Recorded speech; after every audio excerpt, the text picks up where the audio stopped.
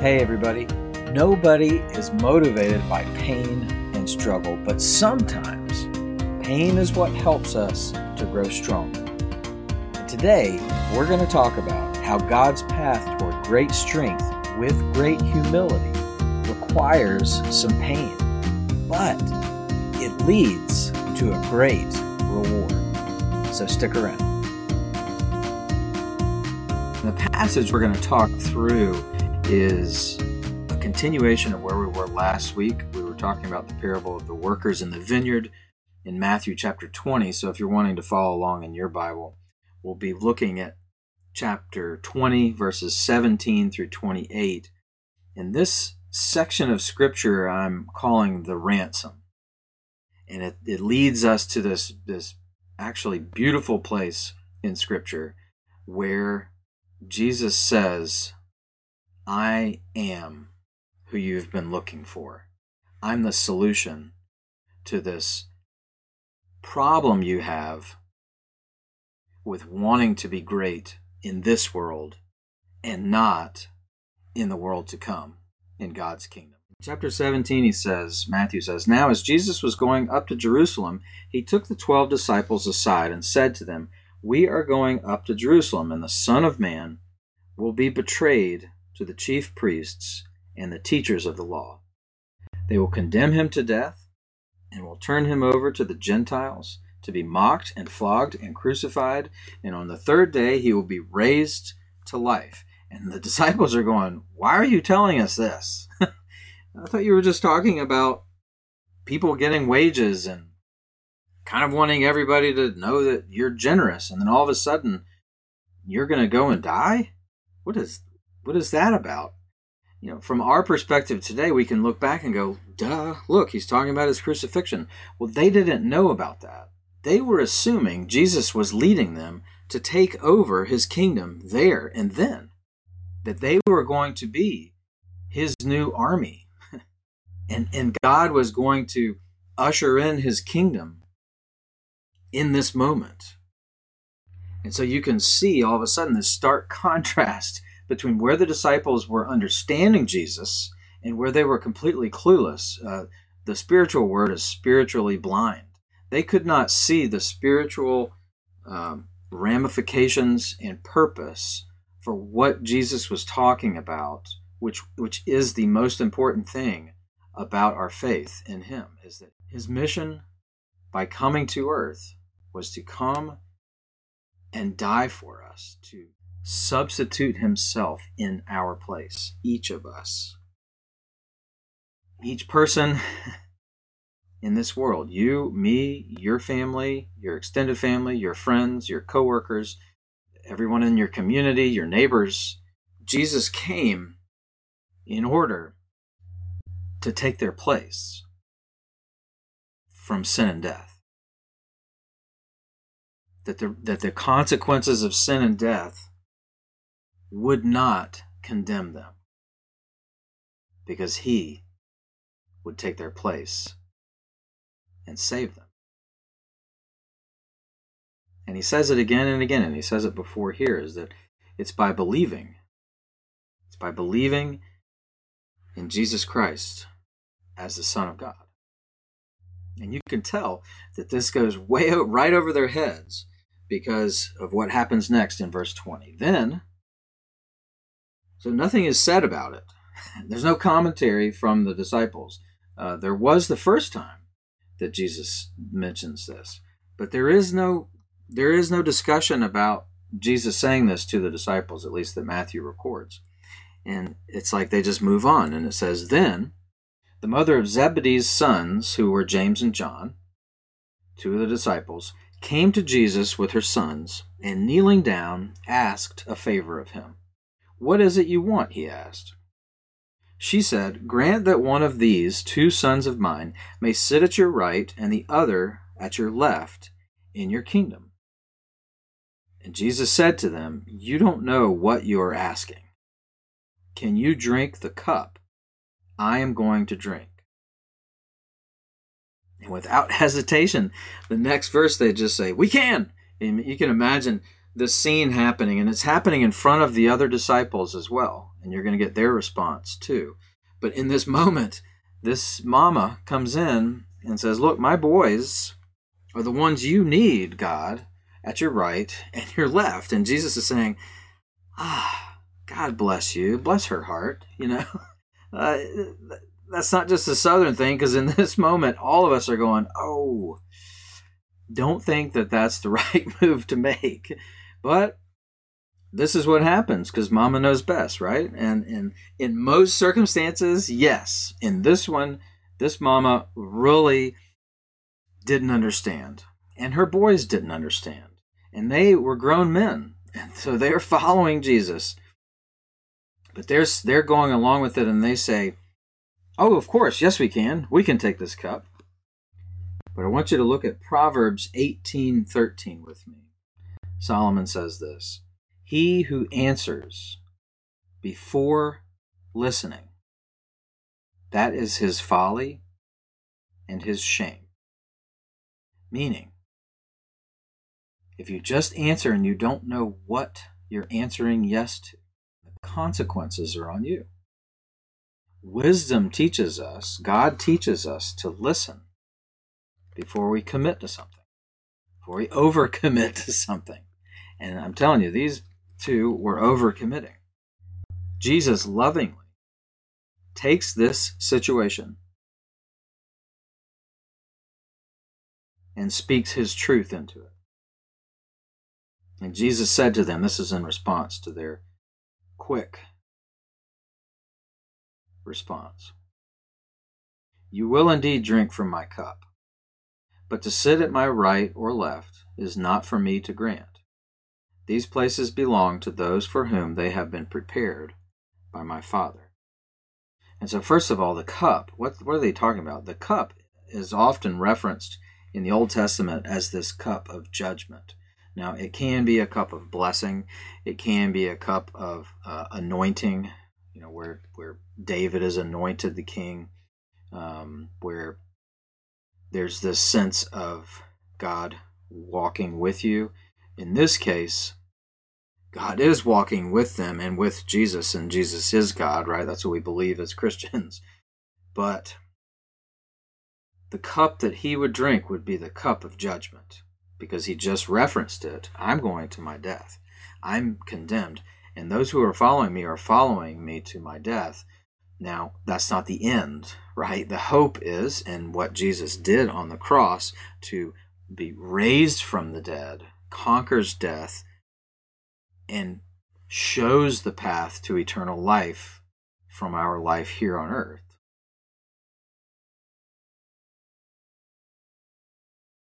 But Jesus is saying, yes, you'll experience judgment, but I can't tell you that you'll be on my right or my left. And I want to address that real quick, is that with these two questions. First of all, why is status and privilege so important to us? And in my Bible study, one of the guys said, it just makes us feel good. Makes us feel like we're okay. If in society we're not on the outside, doesn't it feel better to be on the inside of a conversation rather than to be excluded, rather than to be pushed out or not included? And that's why it's so hard. That's why it was so hard for the disciples to understand that Jesus had already said, look, if you want greatness, you have to be humble. You have to become like a child who this culture sees as the lowest. You have to now be, and he's going to say in a second, the one who serves someone else, which was completely socially unacceptable. You think about those terms in your culture, in your neighborhood, and in your household. What are the things that are completely against the social norm? And then in verse 24, this is great. When the 10 heard about this, so that you can see the scene, the 10 disciples are sitting around watching this, or heard about it. Maybe they didn't. Maybe they weren't sitting right there, but they heard about what had transpired.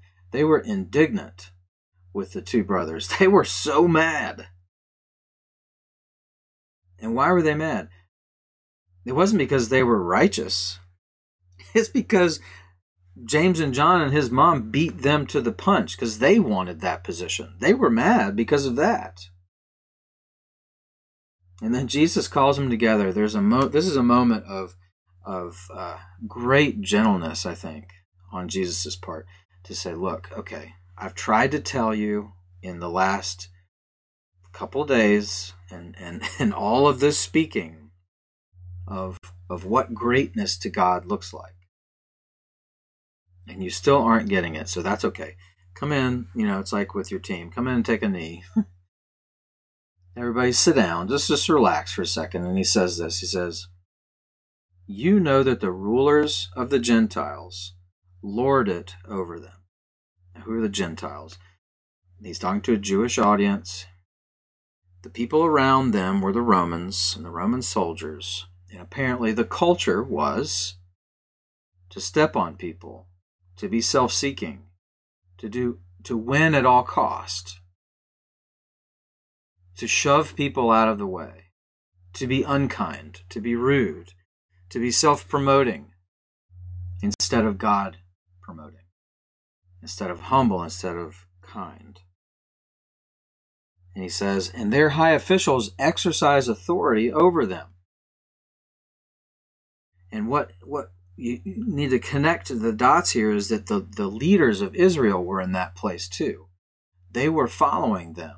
Herod was essentially a Gentile king, even though he was the self-proclaimed king of the Jews is what he wanted to be termed.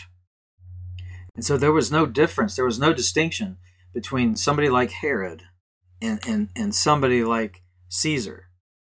The two had the same agenda, and it was to continue to climb the ladder, continue to be uber wealthy, and continue to step on the poor, and really maintain that status quo so that their comfort level would continue to increase, regardless of what's happening in the rest of the world, in the rest of their community, with the people that they were put in places to serve. And Jesus says, verse 26, not so with you. Not so with you. And it's this command of, don't become like that. If you want to be my follower, you can't become like that.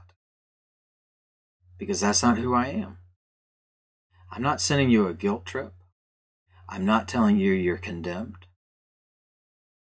In fact, I'll save you regardless of your behavior, regardless of your choices. But the people who believe in me and are really following me and learning from me are the ones who are not going to pattern their lives after the pattern of this world and the structures and the systems that are in place. They're going to be different because that structure is not in my Father's kingdom. And that's why the last will be first. And that's why the humble will be rewarded and not the proud and not the self-serving. And he says, not so with you. Instead, and here's one of those things, he's going to give the disciples this principle, and this is the pattern, and this is how Jesus lays it out for them and for us. And he says, instead, whoever wants to become great among you must be your slave. So slave equals great. And that's not how our world thinks, is it? No. In this case, he's saying, I want you to know that you're not under any obligation to be a slave, because you have this wealth of my Father's kingdom. But I want you to act like a slave with others. I want you to imagine that you get to serve them. And when you imagine that and put yourself in that position, you will start to do what I do. And whoever wants to be first must be your slave. Whoever wants to be first must be your slave. It must be the person who knows how to serve with a true heart of love. And he says, here's how you'll know how to do it and if you're doing it the right way. Just as the Son of Man did not come to be served, but to serve, and to give his life as a ransom for many. And a ransom is this financial word in Greek that's used here, and it actually talks about the purchase price for freeing a slave. And see, here's what we don't understand. We don't understand that we actually are slaves to this world. We're slaves to our stuff. We're slaves just like the rich young man was, just like the disciples were, because they're showing us, hey, I'm going to be great. I'm with the guy who's behind the guy behind the guy. I'm the one who's actually going about this. I've got backstage passes, and if you guys would like to get in on this, I'm willing to do that, but it's going to cost you a little bit, right? I mean, come on, I'm with the guy. And Jesus is saying, I want you to know I'm using this word ransom because I don't want you to forget that you were once a slave. Israel, you were once a slave in Egypt. Do you remember? Do you remember what happened? I rescued you. I pulled you out. I saved you. I delivered you. Whatever word you'd like to use, God is saying, I was the one who did that. And Jesus is saying, I am the same God who is going to deliver you, not just from one ruler, one tyrant, one abusive situation. I'm going to rescue you from all of those situations by ending it completely through the cross. And it's going to be a lot of pain for me and a lot of gain for you. And it's a matter of saying, are you willing to follow me there, even to be humiliated for saying, you believe in Jesus? You believe in this guy? I mean, he died. That's what the people were saying after the crucifixion. This guy died. He's not the Savior. And he was saying, remember, Peter. Remember, John. Remember. I'm freeing you from this world because you're a slave to it. And I'm not calling you to be my slave. I'm calling you to be my friend.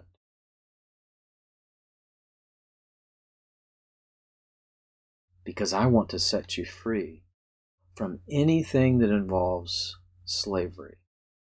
But there's a price that has to be paid to get there on my part. There's also a price that you'll have to pay. It's not about salvation. I'm taking care of that. All you have to do is believe. Just believe. I'm going to reveal myself to you. I'm going to be risen from the dead. He just said that, right? He predicts his own death. He's trying to remind them. He's saying, look, I'm going to be crucified, but I'm going to be raised up on the third day. And I'm telling you that now because I want you to believe in me. Believe that I am God. And that I have all the power and all the might and all the glory to not have to do this path. And I could have structured it any other way, but I decided that I wanted to pay for your sins, for your struggles, for the pain that you face. I'm paying for that. Because no pain and no gain. And so the pain that you'll have to face is more the sense of being accepted in this world or not. Because the people in this world don't accept Christians. They just don't. They don't accept Christ followers. People that are purely of this world, they're going to try to crucify you just like they did me. And as Paul would say later in Galatians 5:1, it is for freedom that Christ has set us free. Stand firm then. Do not let yourselves be burdened again by a yoke of slavery. Don't saddle up to the slavery of this world again. I'm setting you free from that. Freeing your minds, freeing your bodies, freeing your hearts from the things that easily tempt you, that easily have a hold on you in this world. I know it's not easy. The pain is giving it up. The pain is following me and saying, I don't want those other things as much as I want you, Jesus. But when you do, the gain far and away outweighs the pain. The gain far and away outweighs the pain. The pain is temporary. The gain is eternal, forever, can't be taken away. And Jesus is telling his disciples that. Of course, they don't understand this clearly, but we can today, can't we? We can be in a place where we go, that's the kind of freedom I want, isn't it? Isn't that the kind of freedom that you want? It's the kind of freedom I want. And it begins with following. And then believing and continuing to follow, even when you don't understand everything, even when you're still learning. Because Jesus said, follow me and I will teach you, because I am gentle and humble in heart. I'll teach you how to serve others. I'll give you opportunities to do that. Don't worry about that right now. Let's just settle the thing that's the elephant in the room. Believe in Jesus Christ, because he came to save you and to be the ransom payment for you, so that you don't have to be enslaved any longer to anything in this world. No relationship, no job, no family situation, no place of poverty, no place of wealth. Anything in this world that has enslaved you and put you in prison is gone when you realize and trust that Jesus came to ransom you and to be that for you. That there is this freedom that you can experience and that he wants you to experience for your entire life. But it begins with that. And that's when the new life begins. That's when he begins saying, okay, now let's go and serve some people. Let's go and help some people. Let's give you some meaning. Let me tell you what I have in store. But if you haven't taken that step, you won't know what's in store, because you'll still be stuck and enslaved to the things that have bound you for years, some people for decades. And God wants to set you free from that today. And that's why we do this podcast, is so that you can know that. And so that you can start experiencing that truth in your life. And it begins with the ransom.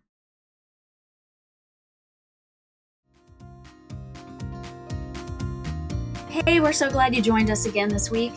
I hope that you might take a minute to think about a friend who needs to hear this message. It's so hard to start those conversations, to have those spiritual conversations, and this is an easy way for you to just press share and send something encouraging to a friend that might need to hear it, or someone who you know needs to hear the message that God loves them. It's an easy way to start a conversation and a great way for you to share the love of God with those people in your circle.